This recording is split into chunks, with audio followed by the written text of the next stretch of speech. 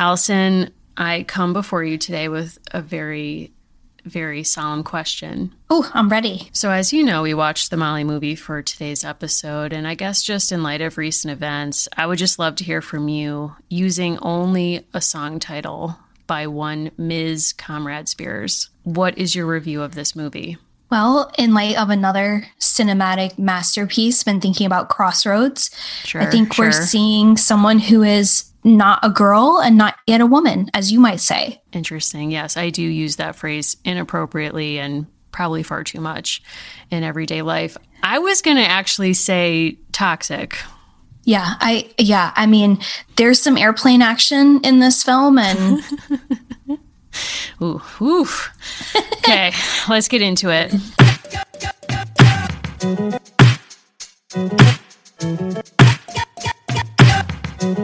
Welcome, everyone, to American Girls. This is the podcast where we're reliving the American Girls series book by book. I'm Mary. I'm still Allison. Still Allison. I have been waiting for this episode, these past 2 weeks. Can't believe we finally made it here. I'm almost speechless after having watched this film, and yet here I am with things to say. How are you? I think there's been a 2-year lead up to us watching this film. You got me the DVD of this actually years ago. I've been saving it, cherishing it.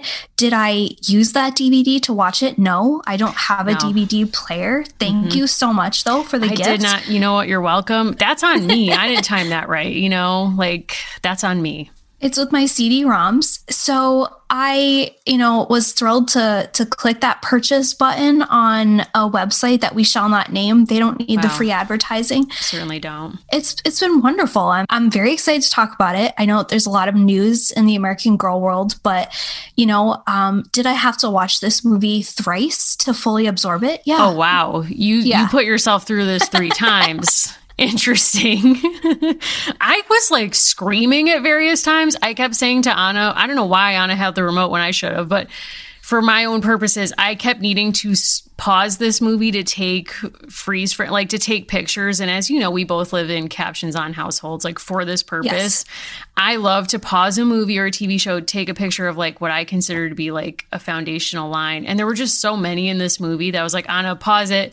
And we had to go back. And it was so I probably ended up watching it probably twice in the course of watching it once, but it's just stayed in my consciousness. Did I have a nightmare about a plane crash after seeing this film? I'll call it film. I'll give it that respect. Yes, I did. I think we've all just barely made it through to this film.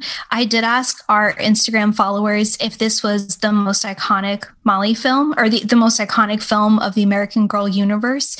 And folks were pretty divided. It was about as divided as the last American election, which is sad and scary. So close to 50-50. I'll share the full results. But if you said no, I asked you to tell us why.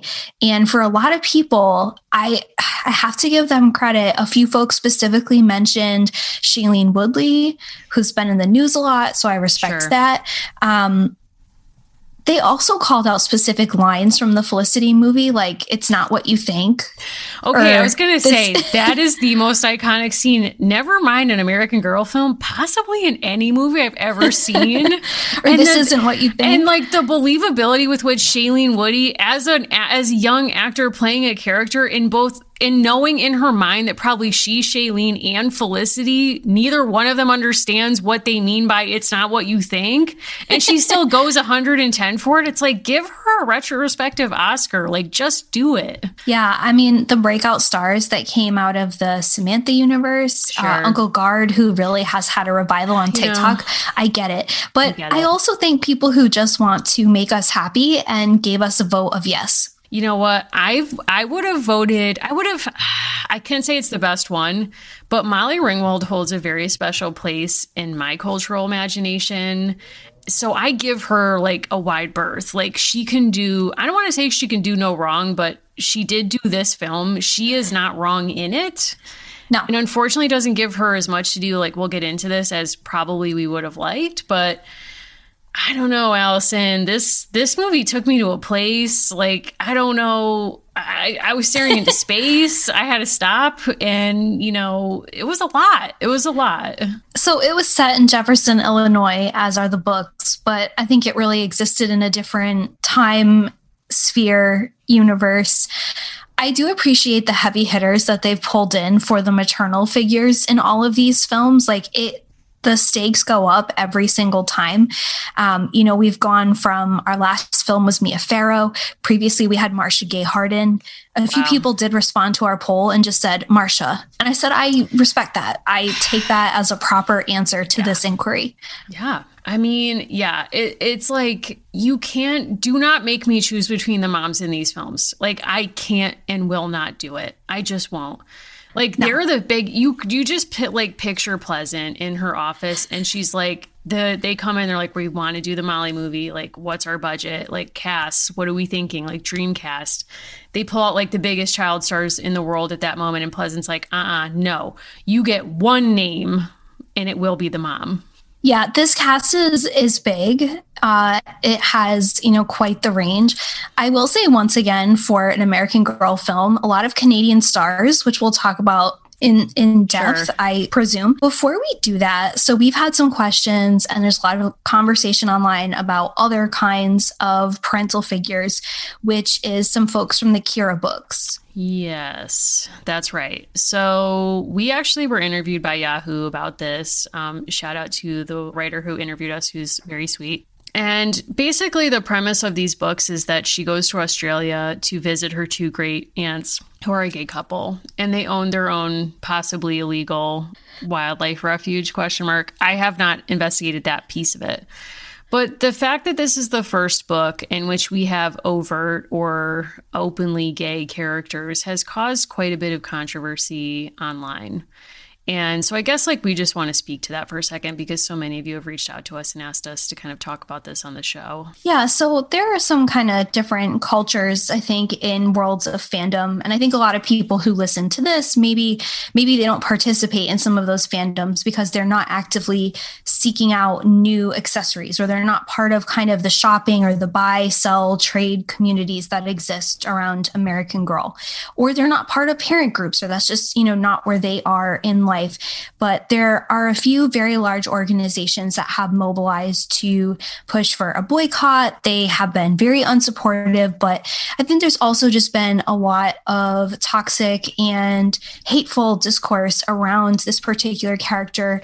And a lot of it has come out in language that these aunts are not appropriate characters, right? That this fact about them is somehow inappropriate, or it's introducing sexuality too young, which, as we've talked about before, there are multiple characters in all of these books who go through very clear elements of the life cycle, right? We have people being born, we have people getting married, we have people entering into the household.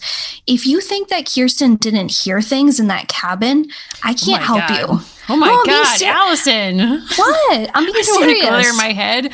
You're right, though. Yes, of course. But I think, it's ahistorical to imagine that families had these very tidy boundaries that they didn't have around how adults relate to each other. But it's also this projection as if no romantic relationships are part of the stories at all. Or that we somehow, that there's a narrative of progress around our cultural morality. So that, in other words, we've always been, or there's almost this transhistorical attachment to what certain people consider what morality should look like, what the family should look like, how people should behave around sex. So, for example, I know from reading Laurel Thatcher Ulrich that there were quite a few out of wedlock pregnancies in colonial America.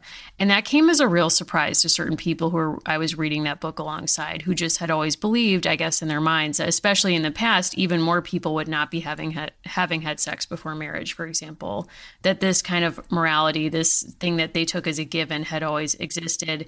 And in fact, we're living through a decline of morality in their mind. And of course, that is not true.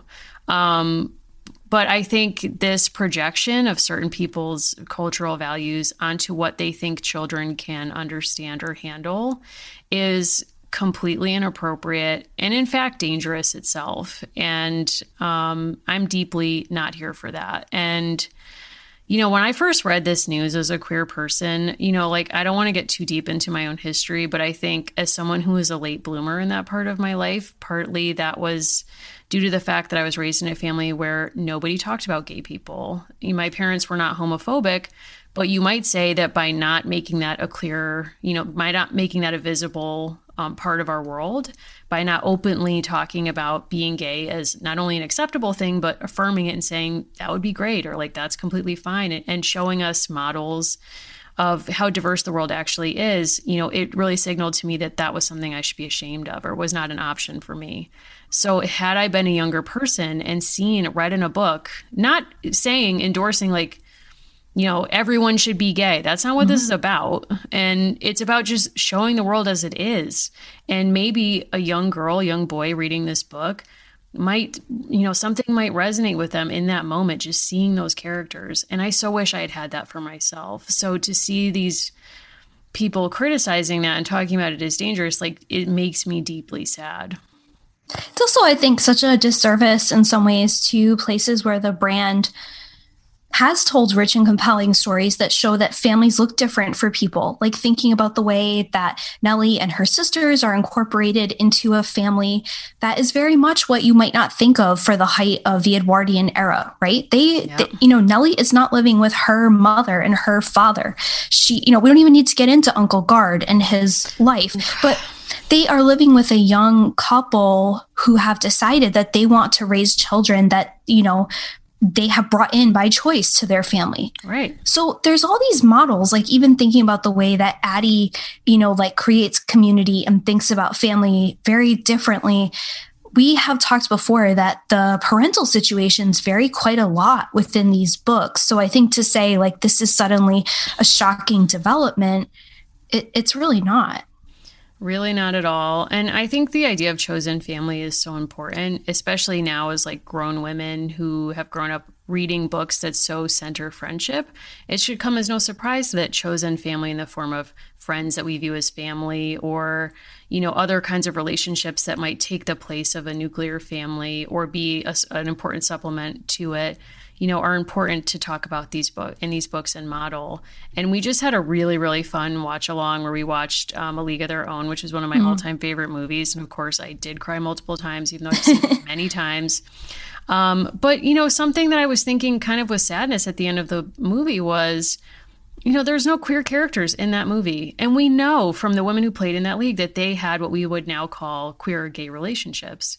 So to not have that in that movie, even looking back, never mind that it's all white women, but for that one scene where a black woman throws the ball back to Gina Davis's character, it's like, yeah, this is why representation matters. And as we were saying off air before we started recording, it's not just representation of different sexuality or gender performance or identity or race or different economic standpoint. All of those matter so much. And it's also diversity in terms of showing women or young girls embracing interests that are not often gendered towards women, and how important that can be as well. Yeah, I don't know. And the brand has done that in some ways. I mean, there's the character who wants to go to Mars, which, timely. We won't go into it, but, landed on Mars today. So, I don't recall there being as much controversy around a character going to Mars, except it may or may not have stolen the identity of an actual person, which is always bad and should not have happened. We will be following that. We're not going to report on that until we have more information. But, all to say, representation matters, and we are unequivocally excited about this development. And if anything, I want to push the brand further. I mean, why is it that to experience queer sexuality, this girl has to leave the United States? Sorry, can't we find that here? Yeah, and I'm looking forward to actually getting to read the whole series because I think there are better questions to ask about these characters, like, are they kind? Are they smart? Right. Are they cool? When you think of like the Jiggy Nye element in this universe, it's like there are plenty of cis and heterosexual people in this universe who are problems. So if these women are generous with their time, they seem to be, they run, a wildlife rehab. If they're someone who is a good influence in her life, it's like, that's a better question to ask when we've had, we've had people covering up murders in caves and animal cruelty cases. So I think this is a positive. So much. Oh my God. I mean, yeah, I think it's a positive. And also just to check yourself, conservative critics of this whole situation, you think this is the first queer character to appear in an American Girl property? I know. Please. It's like, who's going to tell them? Who's going to tell them? Have you seen the Molly movie? My God. I will say also, like, a recent icon added to the IG world is lesbian Kirsten. She posts amazing content. Great stuff. Very much appreciating what she puts out there. Samantha in Quarantine keeps it up. It's like there's great accounts where it's like this interesting storytelling is happening with these remixes in the world. So even if you haven't gotten out there with Kira yet, there's plenty. There's plenty waiting for you. We can't wait for the Queer Kira account to jump off. Whoever wants to start that, I'll follow you immediately.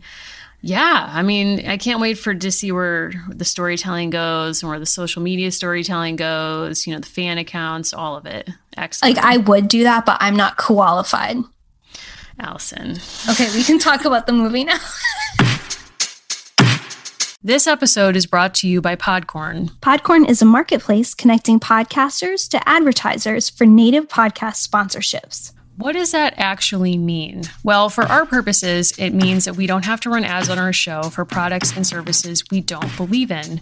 We take this community really seriously, so we've in an ongoing way been trying to match with products that actually meet our mission and our values and are things that we're proud to support. So Podcorn has been a really wonderful service where we've been able to log on to their site and find a bunch of advertisers who want to work with us that we're excited to work with as well. If you're a creator and you're looking for brands that you might want to work with, Podcorn is a great option. They have a marketplace mission to give podcasters transparency, creative freedom, and control. And you never give up exclusive rights to your podcast. Click the link in our show notes to learn how to sign up and to learn more about Podcorn. That's right. So just head over to podcorn.com and get started today.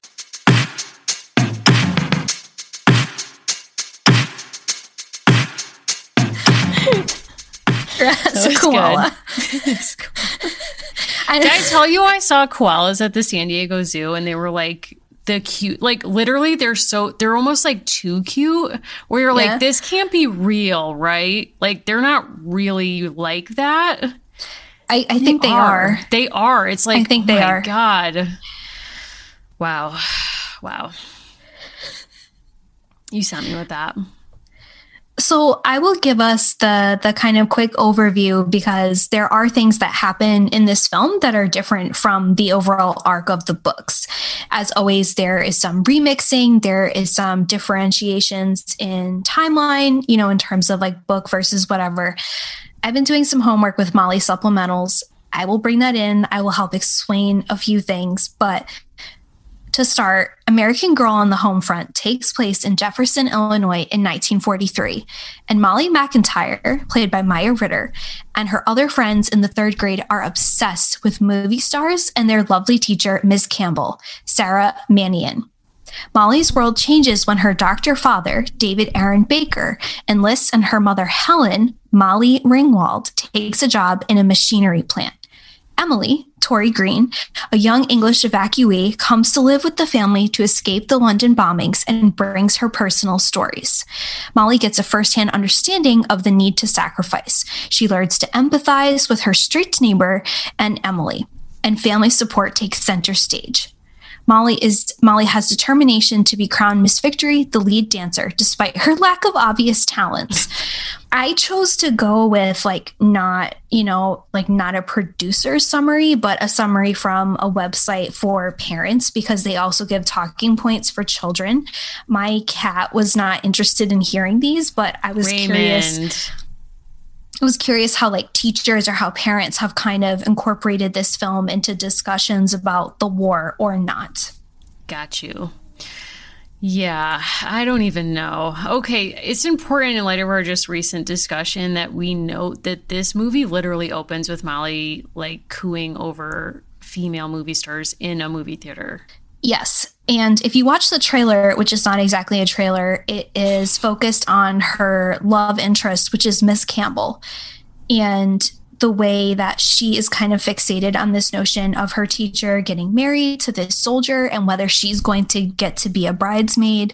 Like in this film, Molly is equally invested in two roles, one of which is this bridesmaid slot, and the second is Miss Victory. And she's like, I will stop at nothing. She's literally like, I will throw everything I have at both of these goals. She is so extra in this movie. It is like beyond my comprehension. And I just need to say that there's a scene that literally made me scream and I had to hide under a blanket until it was over. And that's when Molly and friends are in the soda shop and they're having a soda at the counter. And her teacher and her fiance, which, you know, difference from the book number one, we meet this man. We do. They're in a booth and Molly's like, oh my God, like she's so beautiful. Like, don't you just imagine her wedding sometimes? And you're like, oh God. And she starts like pretending to like be her teacher or like telling her teacher what she would do if she was a bridesmaid in her wedding and like playing this whole scene out, not realizing the teacher has already started walking over to her. And then the teacher's like, wow, you deserve a place on the stage. Like, you're so theatrical. And Molly's like, ah. So there's a few things, and I think like something that's symbolic of other elements of the film. Molly, as we all know, has a beautiful red bag that she brings to and from I knew school. you were going to lead with this. Yeah, because it's really bothered you.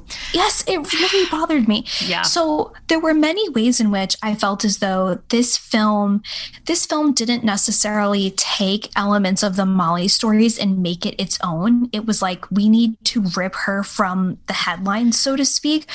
Her bag is so cartoonishly large and has a massive see-through element that says Molly McIntyre. She's going to get kidnapped because a man 50 feet away could read her name on this satchel. And it really bugged me. This is when I need to pull you back because I feel like your true crime podcast listening and your true crime reading and your documentary viewing and all of it that has almost landed you to a place of like, you could qualify for the FBI at this point. Like, you're not an accountant or a lawyer. I think those are the entry requirements, but you could get there. And I feel like I did not clock that when I was watching this movie. It didn't bother me. What I noticed was I actually felt the material was historically inaccurate. I felt like she would have had different cloth or like something not as loud and something that was more about being durable, perhaps even leather. And smaller. And I don't know if that's accurate or if that's just my vibe that I'm projecting onto this, but that's the only clocking of her bag that I did. I don't know how you feel about that, if you're offended now, but I'm just... No, I do have to be pulled back. There were elements of this that felt like people were putting Molly cosplay into effect versus Samantha, which I felt was sincerely its own kind of product in a different way. Like the wig work raised some questions, I think, for all of us. Of course. But I think there's something about Molly because she's so much closer to our present time.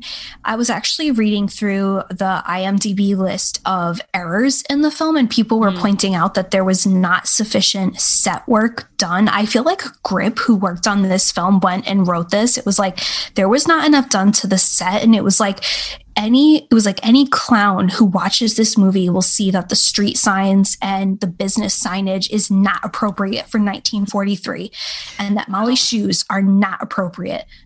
I just want to say, if you've been sending me photos of your doll saddle shoes and or shoes that are for sale, thank you. Wow. See, the difference between us is that you want to buy doll saddle shoes and I want to wear like adult size saddle shoes. Yeah. And I do. ModCloth makes really good pair, just throwing it out there. Anyway, I literally was like, was this filmed in Stars Hollow or like the same set as Gilmore Girls? Because when her dad takes her on a date, basically, and I don't know if that's like the appropriate way to put that, but he takes her out for a special day for her birthday. And they end up at a gazebo watching a band play. And that gazebo looks like the iconic Stars Hollow gazebo, to the point that I was like Googling, is this like that? And it's not. But it was so convincing to me. I have a theory. I have many theories about this movie, but one of them is I think the timing of this film being made actually affects a lot of the choices that were made in it. Allison, please stay with me. Now, did I do research about the central part of my theme, my theory? No, I did not. But here it is. This movie came out in 2006. I believe that's round about the time Mean Girls came out, if not slightly after. Okay. My theory is that they had to completely reframe Molly's narrative to make her more of a victim, or so that we would sort of like empathize with her in a way that you would perhaps not in the books. Mm-hmm. And in order so that you would sort of be rooting for her, which I think is actually a misread of the audience, because obviously we were all rooting for her from the books and we just lived through that. Where actually like Molly was kind of aggro at different moments to people who didn't deserve it necessarily, including Allison, who is a very sweet, innocent, well-meaning friend who Molly like convinces her other friends to like literally hide from when this person just wants to invite you over for a party and a play date. Like at every turn, people are trying to like not come at Molly sideways, and she's like, "How dare you?" basically. And the real conflict in the books is Molly versus Molly, and in the movie, it's like circumstance versus Molly. Like Allison is actually a mean girl in this movie. Yeah, and I'm just going to say this because obviously no one else will. The Brad erasure is not okay. Brad was needed. What the hell? Sorry, we get Rick or Richard or Ricky or whatever branding we've left him with, but we don't get Brad and his wondrous like questions from nowhere. So something that Molly and her brother have in common in this film is neither of them can read a room. No. Oh my God, no. So when the family, so there's some critical things that are different, and you don't need to dwell on them, but I think it does matter for this. The film starts with the family all living together and with Guilford being a very visible neighbor. And we learn two things kind of right away. One of which is that Guilford's son is serving and that she misses him very much. And they're obviously very close, and that she is a single mother. And we also learn very early, but he waits until after the like father-daughter dance that they have by the gazebo. He waits to tell the family that he is actually going to choose to serve, that he is going to go away to serve. So we see him leave and watch him come back by the end of the film, which is a pretty important difference. Huge difference. They also render the mother a very different kind of character because, again, book one opens with like the turn-up scene and with Guilford just kind of being part of the family. She gets introduced as a caretaker gradually. And instead of the mother being part of the Red Cross, she chooses to take on a factory role. And yeah. I mean, we need to back up here because we've just covered a lot of ground. I have. Point one, Miss Guilford, the glow up that she experiences in this film is absolutely insane. She came on screen and I was like, wait a second. They were like, oh, like Miss Guilford. I was like, pause, not to take a photo. I was like, that's Miss Guilford?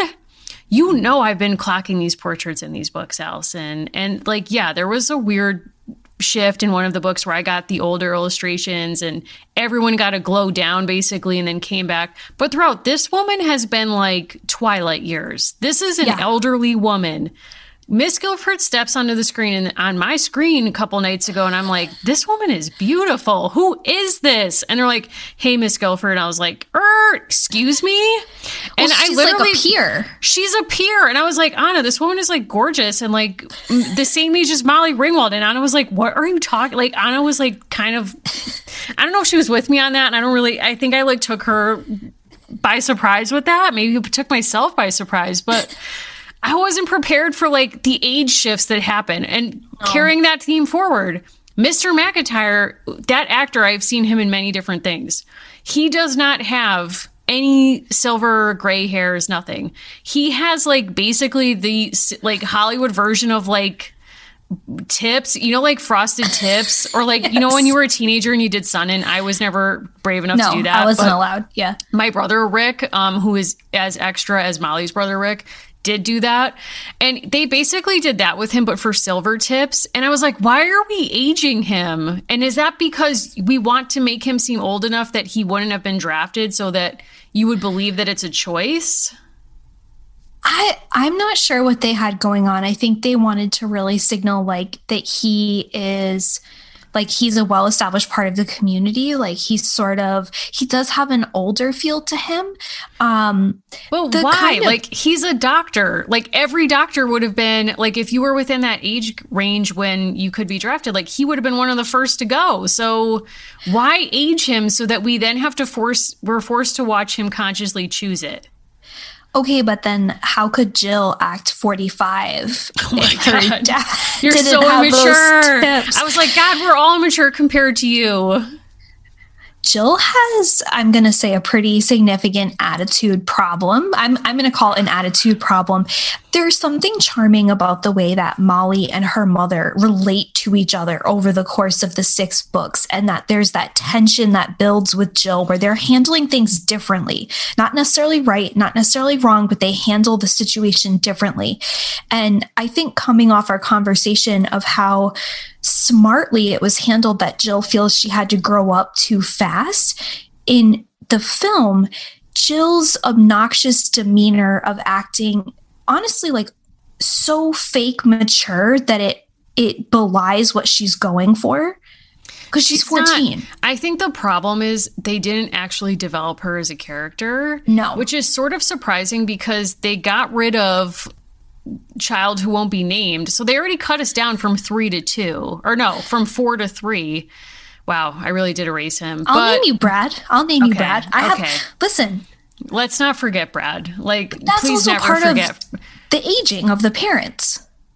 Yeah, that's a good point. Yes, it is. But my point is, if you're cutting down from 4 to 3, then surely we have enough time. Because Brad's gone, like you can throw a little bit more development at Jill. And instead it's like she's reduced literally to a caricature of like teenage narc who just keeps accusing everyone of being immature by comparison, including her mom. And it's like, what is the point of this? Like, so I have 6 pages of notes and then I have headlines. Here's what I wrote at the very top. I also have 2 pages just on Molly Ringwald for other reasons. Of course. I put Brad erasure. Mm-hmm. Jill intensifies. Yep. Guilford glows up, has a cat, which was notable because it's orange and it's really cute. And then I put Power of Casserole. Okay. That was a really, I wrote this down in my notes, which are notably not 5 to 6 pages. And, I just have my own feelings about Molly Ringwald tattooed on my heart, but not taken down. But when she says at one point, what difference would a casserole make? That stopped me in my tracks. It actually, I found that very emotional because I actually think that scene was really good at communicating that, like, when we don't know what to do for people, we try to go for something tangible, right? And this is a way that we try to communicate something. I don't like casseroles, so that to me spoke to me on like a spiritual level where I was like, correct, I don't like casseroles. Yeah. So that reached me. And I don't want to upset, Midwestern listeners who think I'm also from the Midwest, because I want to be cool like you and like be friends someday. But I don't like certain food to touch. So like casseroles in some situations are my worst nightmare. And I'll just leave it at that. It's not personal. I also loved when Jill turned to her siblings who are children, as she is, also, and said, "You're such a child." Oh my God. Literally the only lines she delivers in this movie are, "You're such a child. You're so immature." That's all I remember her saying. She also says, "If you were more mature, you'd understand."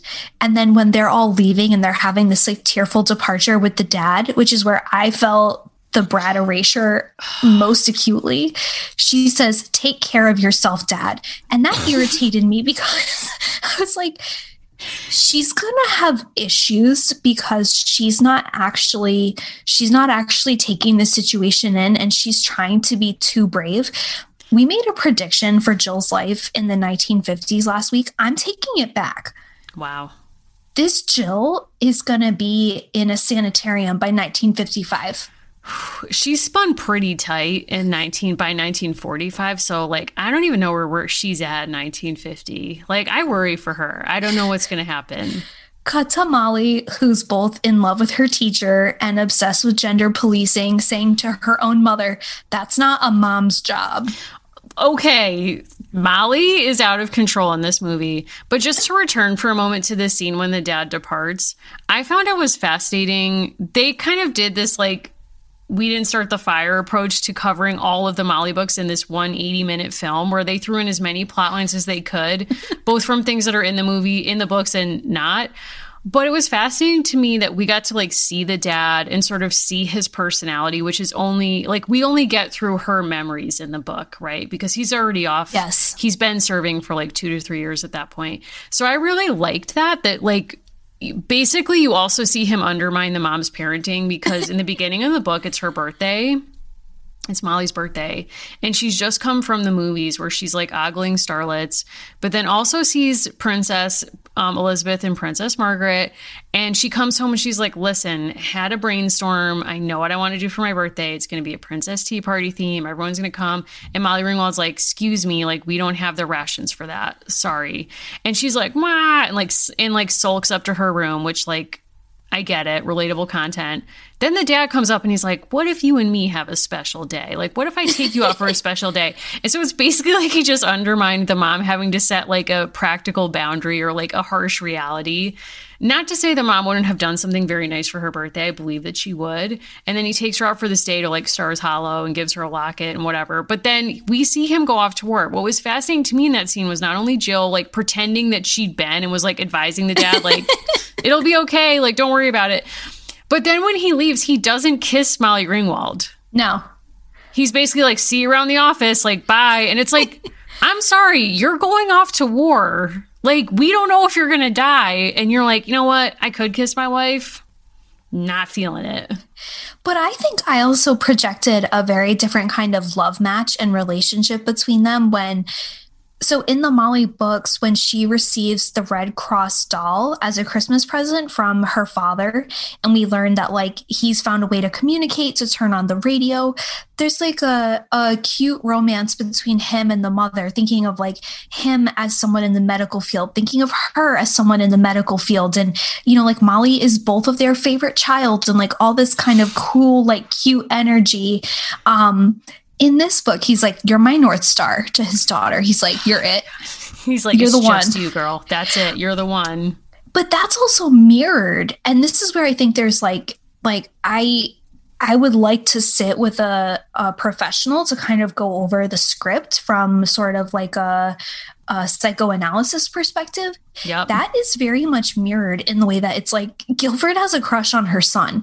Like, I think there's nothing wrong with being like very proud of your children, of course. They make it weird. Like they make it as if she's obsessed with him to a degree that's inappropriate, when it's like she kind of just seems like she's proud of her son, who is clearly one of the smartest people in the community and now has to serve in a war.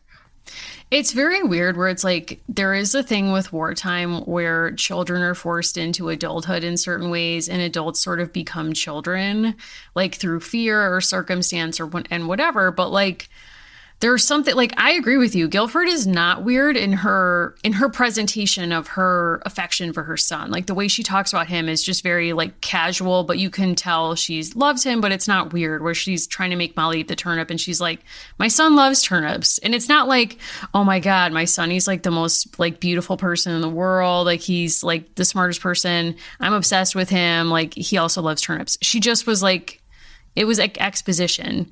They make it weird in the movie. And the McIntyre family does not have a sense of like how things should be, to the point that, to your point about Jill at the end, it really struck me when we get like a sea of telegrams in this movie. Yeah. Like Western Union is so busy coming to this house. Like you wouldn't believe it. It's like dad's missing. Dad's declared missing in action.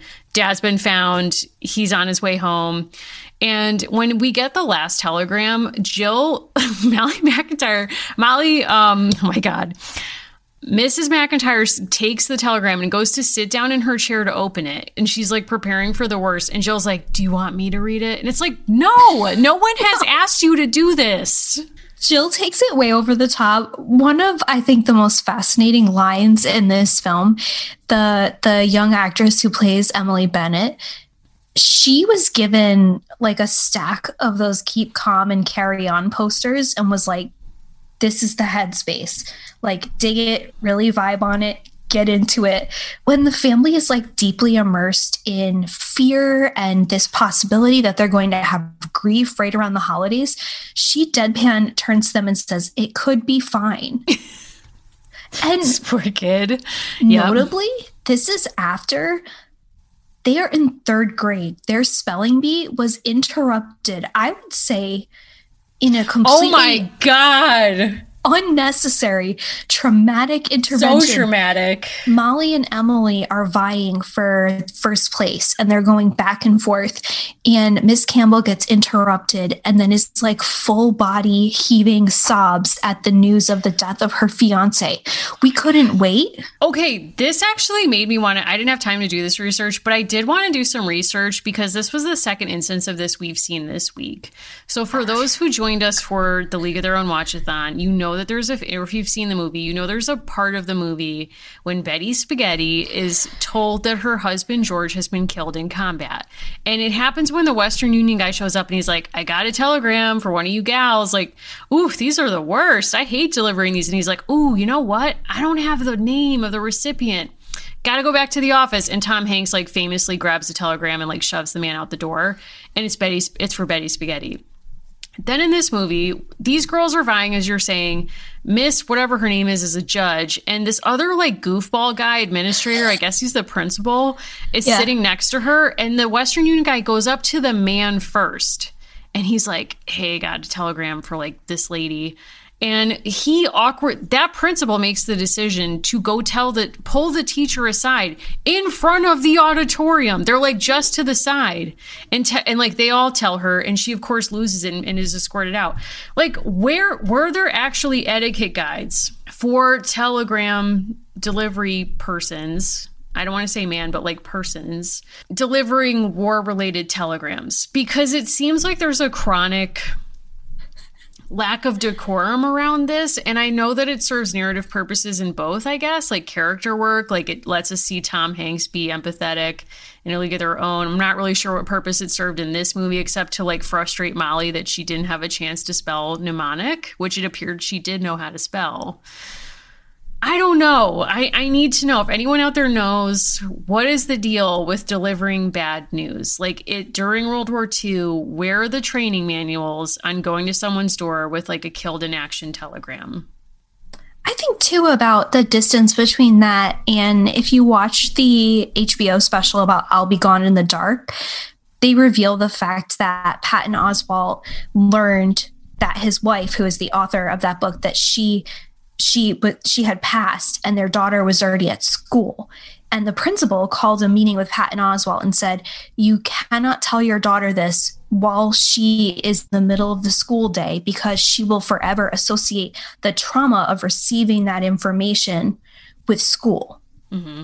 And cut to this film made in 2006, where Molly is literally trying to spell the word and they're cutting back and forth between her messing up the spelling, asking for it in a sentence, and Campbell full body heaving.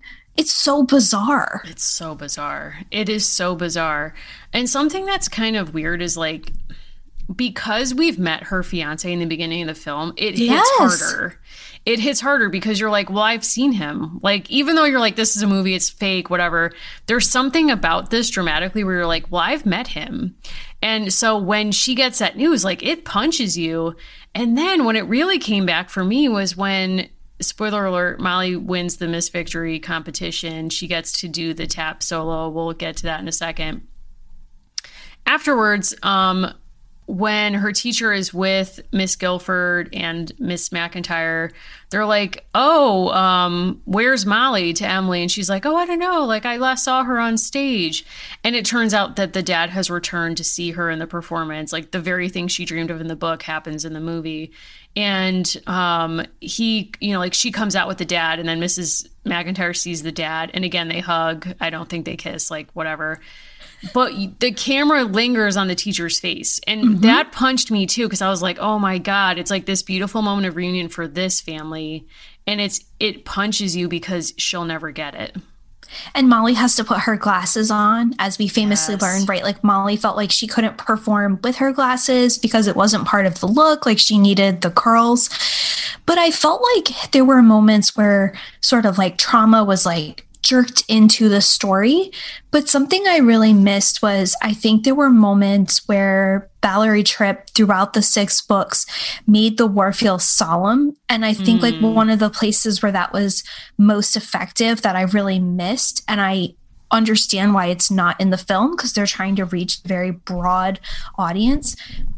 Nonetheless, I think the scene of Molly's family at church worshiping and praying and being really afraid, and that being a big part of their Christmas, I think was just a lot more effective for me emotionally and those visuals than collapsing Miss Victory with Christmas, because it was like very tidy. It was like, okay, we have a show and we have Christmas and everyone's happy. There was something really profound about Molly's mother, especially like having to get them all ready for this big event and just feeling really sad. They did a great job in the film with the kids surprising their mother with a Christmas tree. And I really liked that. But there was something about that was so intimate in the books. Yeah. And I guess because of the streamlining of the narrative, it kind of felt like all we do is win. Like, if you're a McIntyre, all we do is win. Like, none of the disappointments that are in the books show up for them in the movie. So in other words, like, you know, in the books, Molly isn't Miss Victory. She trains. She's naturally so talented at tap dancing that she gets to be Miss Victory, and she trains for it. And then, of course, as we know, she gets sick and can't do it. And, you know, so she's living with that disappointment. And as readers, we're a bit disappointed because we don't actually get to see that moment of reunion when Dad comes home. And, you know, and we also see for the people in her life, Valerie Tripp actually works in these moments of, you know, what are going to be permanent challenges for people in their community. So when Grace's father is disabled by war, we don't see those kind of moments in this film or the actual hardships that they have to deal with. There's a brief moment in the film when Molly wants ice cream and the fountain jerk is like, no ice cream today, girls. Like, sometimes it's hard in war. And they're like, what? Like, no ice cream. Like, and he's like, it changes by the day. It's like, literally, that's the disappointment she faces. Because otherwise, like, her dad is home. She is Miss Victory. Her dad gets to see her be Miss Victory. You know, like, her mom is fine. Like, everyone in her family is okay. She is okay. And she gets everything that she wants. So the changes in the story for the film, like, you can sort of see why they cut for time. But also, it does seem like they've simplified the narrative, I think, to the detriment of the young girls who would watch this, who I think could sit with, you know, darker feelings or sadder pieces of the story. So I think a lot of the plot points for this film, they obviously come from the books, and Valerie Tripp worked with a script editor, the same one who worked on a few of the other films. A surprising amount of this film and like specific things related to the plot come from one of the supplementals called Molly Takes Flight. Like, the whole thing about her being the North Star is modified from that story. And the central figure, so to speak, of that is we meet Molly's grandparents who live out on the remote farm. If you remember, they had tried to visit at Christmas, but they didn't have the right materials to fix their tire. So they go out and they visit, and Molly gets to actually go up in an airplane with her aunt, who is trying to be part of a women's sort of part of the Air Force. There's debate. I saw some of this as like the error of the film over how that was actually classified. But she wants to be part of something called the WASPs. And this supplemental book is really interesting because, so like one of the other supplementals that was very similar in terms of like how it later got developed is the one about Felicity's new sister, right? Like the birth of this new sister.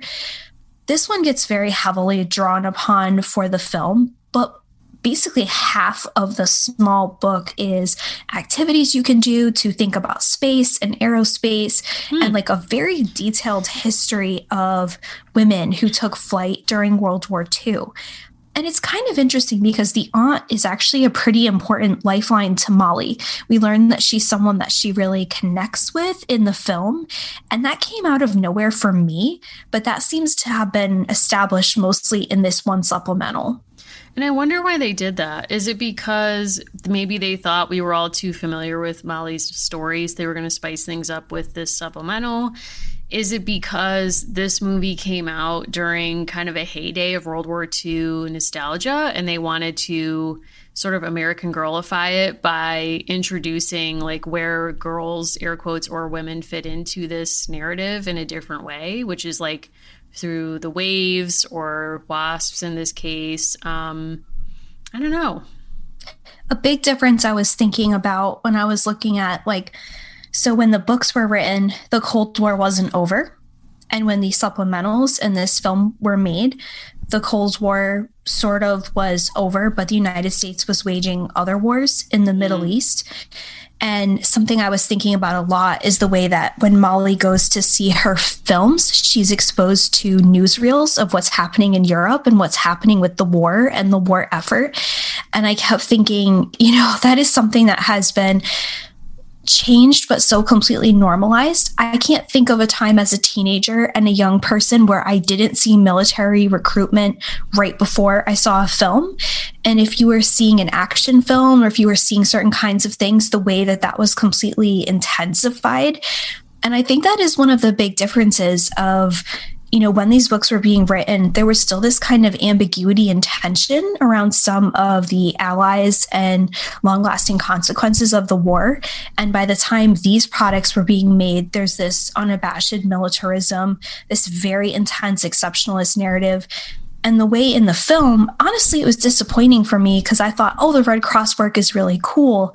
They went very sort of conventional in terms of what people think about what's a valuable, air quotes, woman's contribution. Molly Ringwald's character, Helen, goes to work in a factory and she makes engines for airplanes. They then introduce a sister who's a pilot. Her father goes off and is exposed to bombings. But those kinds of nuances of Molly trying to learn about scrap completely gone. Even Guilford really mostly being valuable as a character because her son dies in war. That's not how she is in the books. It's very strange. I do think your point about this movie coming out after the Iraq War and Afghanistan, being a couple years into both of those conflicts, which are, of course, still ongoing, I think it really matters because I think Aunt Eleanor becomes more important to the story if part of what you're trying to do is impress upon maybe young girl viewers that serving your country is a valuable service, as a valuable act of citizenship or patriotism. Then the closest you can get in World War II for female, what looks like military service is, flying domestically or flying in the service in those ways that maybe perhaps her aunt did. Also being a parent, a mother who's willing to lose her son if it's in the national interest, a la Miss Guilford, or, working in a war industry. And of course, that would look very different now. But, those are the three. And as you're saying, it's a very limited imagination of what being a good citizen or a good community member would look like. And I do think there is a lot lost in not having the Victory Garden or the trying to create scrap, or the Red Cross work even, which is about mutual aid, but in a non-militarized way, which I thought actually was really cool. And like you said, built that bridge between the mom and the dad in their wartime service and being in a medical field. And also adds greater meaning to Molly wanting the Red Cross nurse doll because she wants this version of her mom who's a model. I think a story that I think just isn't told very often, so people just don't really know about it. I've had, at other jobs, I had an older coworker who was telling me about the very real fear when he was a child because he lived on the coast and they would see boats pop up and wondering if they were German and, having people in his life having living memories of U-boats from World War I. But the way that he and other kids would literally go around and pick up scrap, and the way that they would, what we would think of as upcycle or recycle textiles. And the thing that I think was confusing to me visually about the film was the way that it felt like the war was like a really well-funded bake sale. When you think about the sort of gatherings they had downtown around the gazebos and the Bond drives and the Miss Victory, like it just felt very robustly funded because, you know, there is a reality that, like with more recent wars, service people are not compensated very well, but the actual apparatus of war is very well funded. There's something lost in not actually showing people who are really going through it. And I think it makes what Guilford is trying to do, like obviously it is sort of undermined by the way that Molly is in the first book, where she doesn't want the turnip, but it kind of makes her seem like an eccentric, right? Like she's trying too hard to be invested instead of, no, she's like meeting a real need in this community. Right? Like the women who seem to kind of maybe more in touch with reality about the stakes come across as a little bit grating in the film, like Jill and Guilford. And that's kind of an odd dynamic, I think. The film kind of wants to have it both ways. Like certain people who are actually dedicated to the war effort are like eccentrics. And the people who get dedicated at the same pace and in the same way as Molly are like totally normal and patriotic. So it is a weird like norm setting that happens in this movie. I don't know. Yeah. Odd. Can I tell you something about Molly? Please do. So she's listed as having a supporting role in this film. Molly Ringwald, of course, you know, teen queen. She has given interviews where she talks about how reading is her life. Like it's very important to her. Her children are also authors, which I think is very cool. That's cool. So I was like, I can't casually dip into this Molly without knowing a bit more. So I was reading a bit of her backstory and watched her episode of Who Do You Think You Are? And it was one of the more amazing, like quick celebrity 180s I've ever seen on that show, because she talks a lot about her parents and her close relationship with her father, who's Swedish. And she says, you know, like we kind of, you know, there's like been some talk that we might be descended from Swedish kings. She's like, it's, you know, it's hard to say, like, we're not really sure. So what she ends up learning, actually, is that her great-great-great-grandparents lived in a mining community and, like, barely made it by. And one of the ancestors she had was twice widowed and, like, very much struggling, and somehow made it with her children to Nebraska and ended up becoming a very proud landowner, like this person who really accomplished a lot and was a female landowner at a time when that didn't really happen. But part of why I loved it is I was like, that's such also an American Girl kind of story, and a very Molly story. Like, yeah, we were probably descended from kings, when actually there's a cool story about women and work underlying it. Like this woman who makes it out. She lived in this widow's home, which was really hard for women to actually get out of once they were in there. And you kind of had to live on this very small allotment given by the coal mining company. And somehow this woman became a landowner. You know, do I think the American Girl movie is given as much space as it should in her Wikipedia article? No. Definitely not. I mean, we call the editors out there, just, you know, do what you think needs to be done. So if you're looking for kind of an uplifting story, I would say Molly Ringwald's genealogy is kind of a haul. There's, you know, stories about a widow's home, but it does kind of pick up, you know, this woman does get to be a landowner and she's very inspiring. You might want to watch a teenager like blow out candles on a birthday cake instead. I don't know. I think that's true. It's interesting that her great grandma or whatever her relationship was to this woman, maybe great great grandma, but that she ends up in Nebraska or the Midwest when then her descendant would become famous for playing like the not typical, but maybe ideal Midwestern teenager in the 1980s. So I mean, there's so many John Hughes moments with her that are iconic. And I think like seeing her kiss Jake Ryan across the dining room table at the end of Sweet 16 is iconic and worth revisiting, but also Pretty in Pink, which came out the very same year that Molly McIntyre did, 1986, also very much worth your time, and also in many ways a queer film, just like this one is. So, you decide. You let us know what you prefer. I'm also just going to spell it out for you. It's Jill and her generation of parenting that gives us the Brat Pack. Wow. I'm not going to do math. I'm just making that leap. I feel like Jill could 100% forget somebody's birthday and be like, grow up. You know what I mean? Yes. Like her, for her, like late in life babies are teenagers in the 1980s. Yeah. Like her older sister has like accidentally takes Quaaludes because she has like period cramps on her wedding day and is like totally stoned out of her mind. And then like Jill is like trying to pick up those pieces and Molly Ringwald's like, but it's my birthday. And she's like, grow up.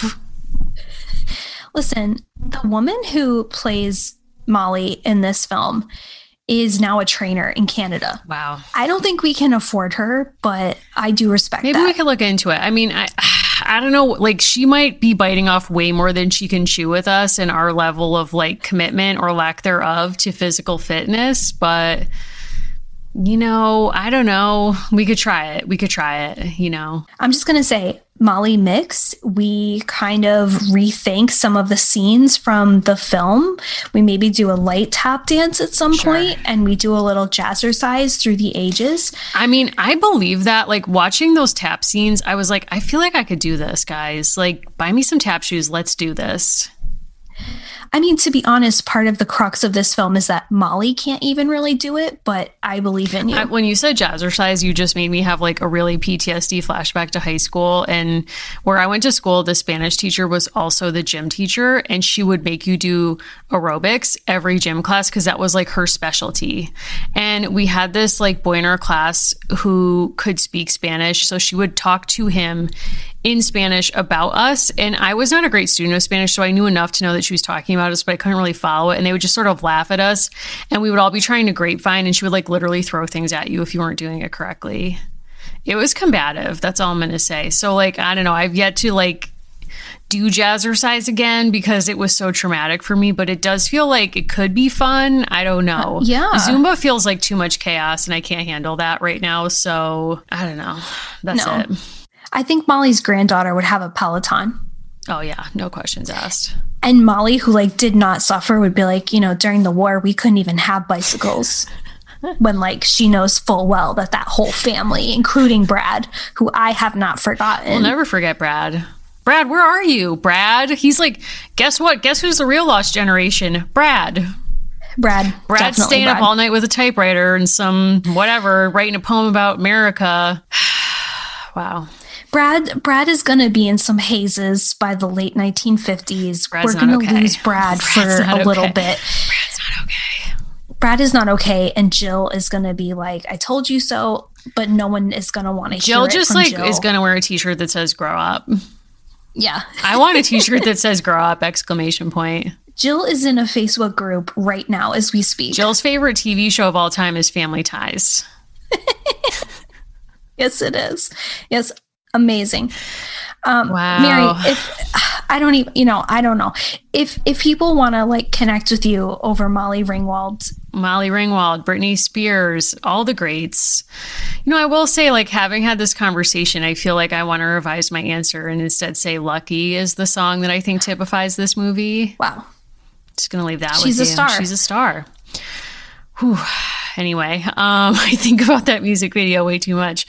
If you would like to message with me about Britney Spears, about this movie, about Molly Ringwald, about literally anything, all the ways that Sweet 16 or 16 Candles is actually has not aged well in many ways, you can find me on Instagram at Mimi Mahoney or on Twitter at Mary Mahoney123. Now, Allison, if people are dying to know what else lies in your 5 to 7 pages of notes about this film and Molly Ringwald as a person, where might they get in touch with you? You can find me at Allison Horrocks on Instagram and Twitter.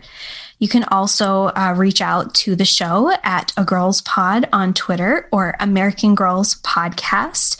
Can take a journey over to our website where we have everything from additional resources to check up on, links, actual episodes, all those kinds of things. And that's also where you can find our phone number and P.O. box. And we don't pick up the phone. We don't. You can just leave us a voicemail. Don't panic. And we just want to say we are approaching our own 2-year birthday.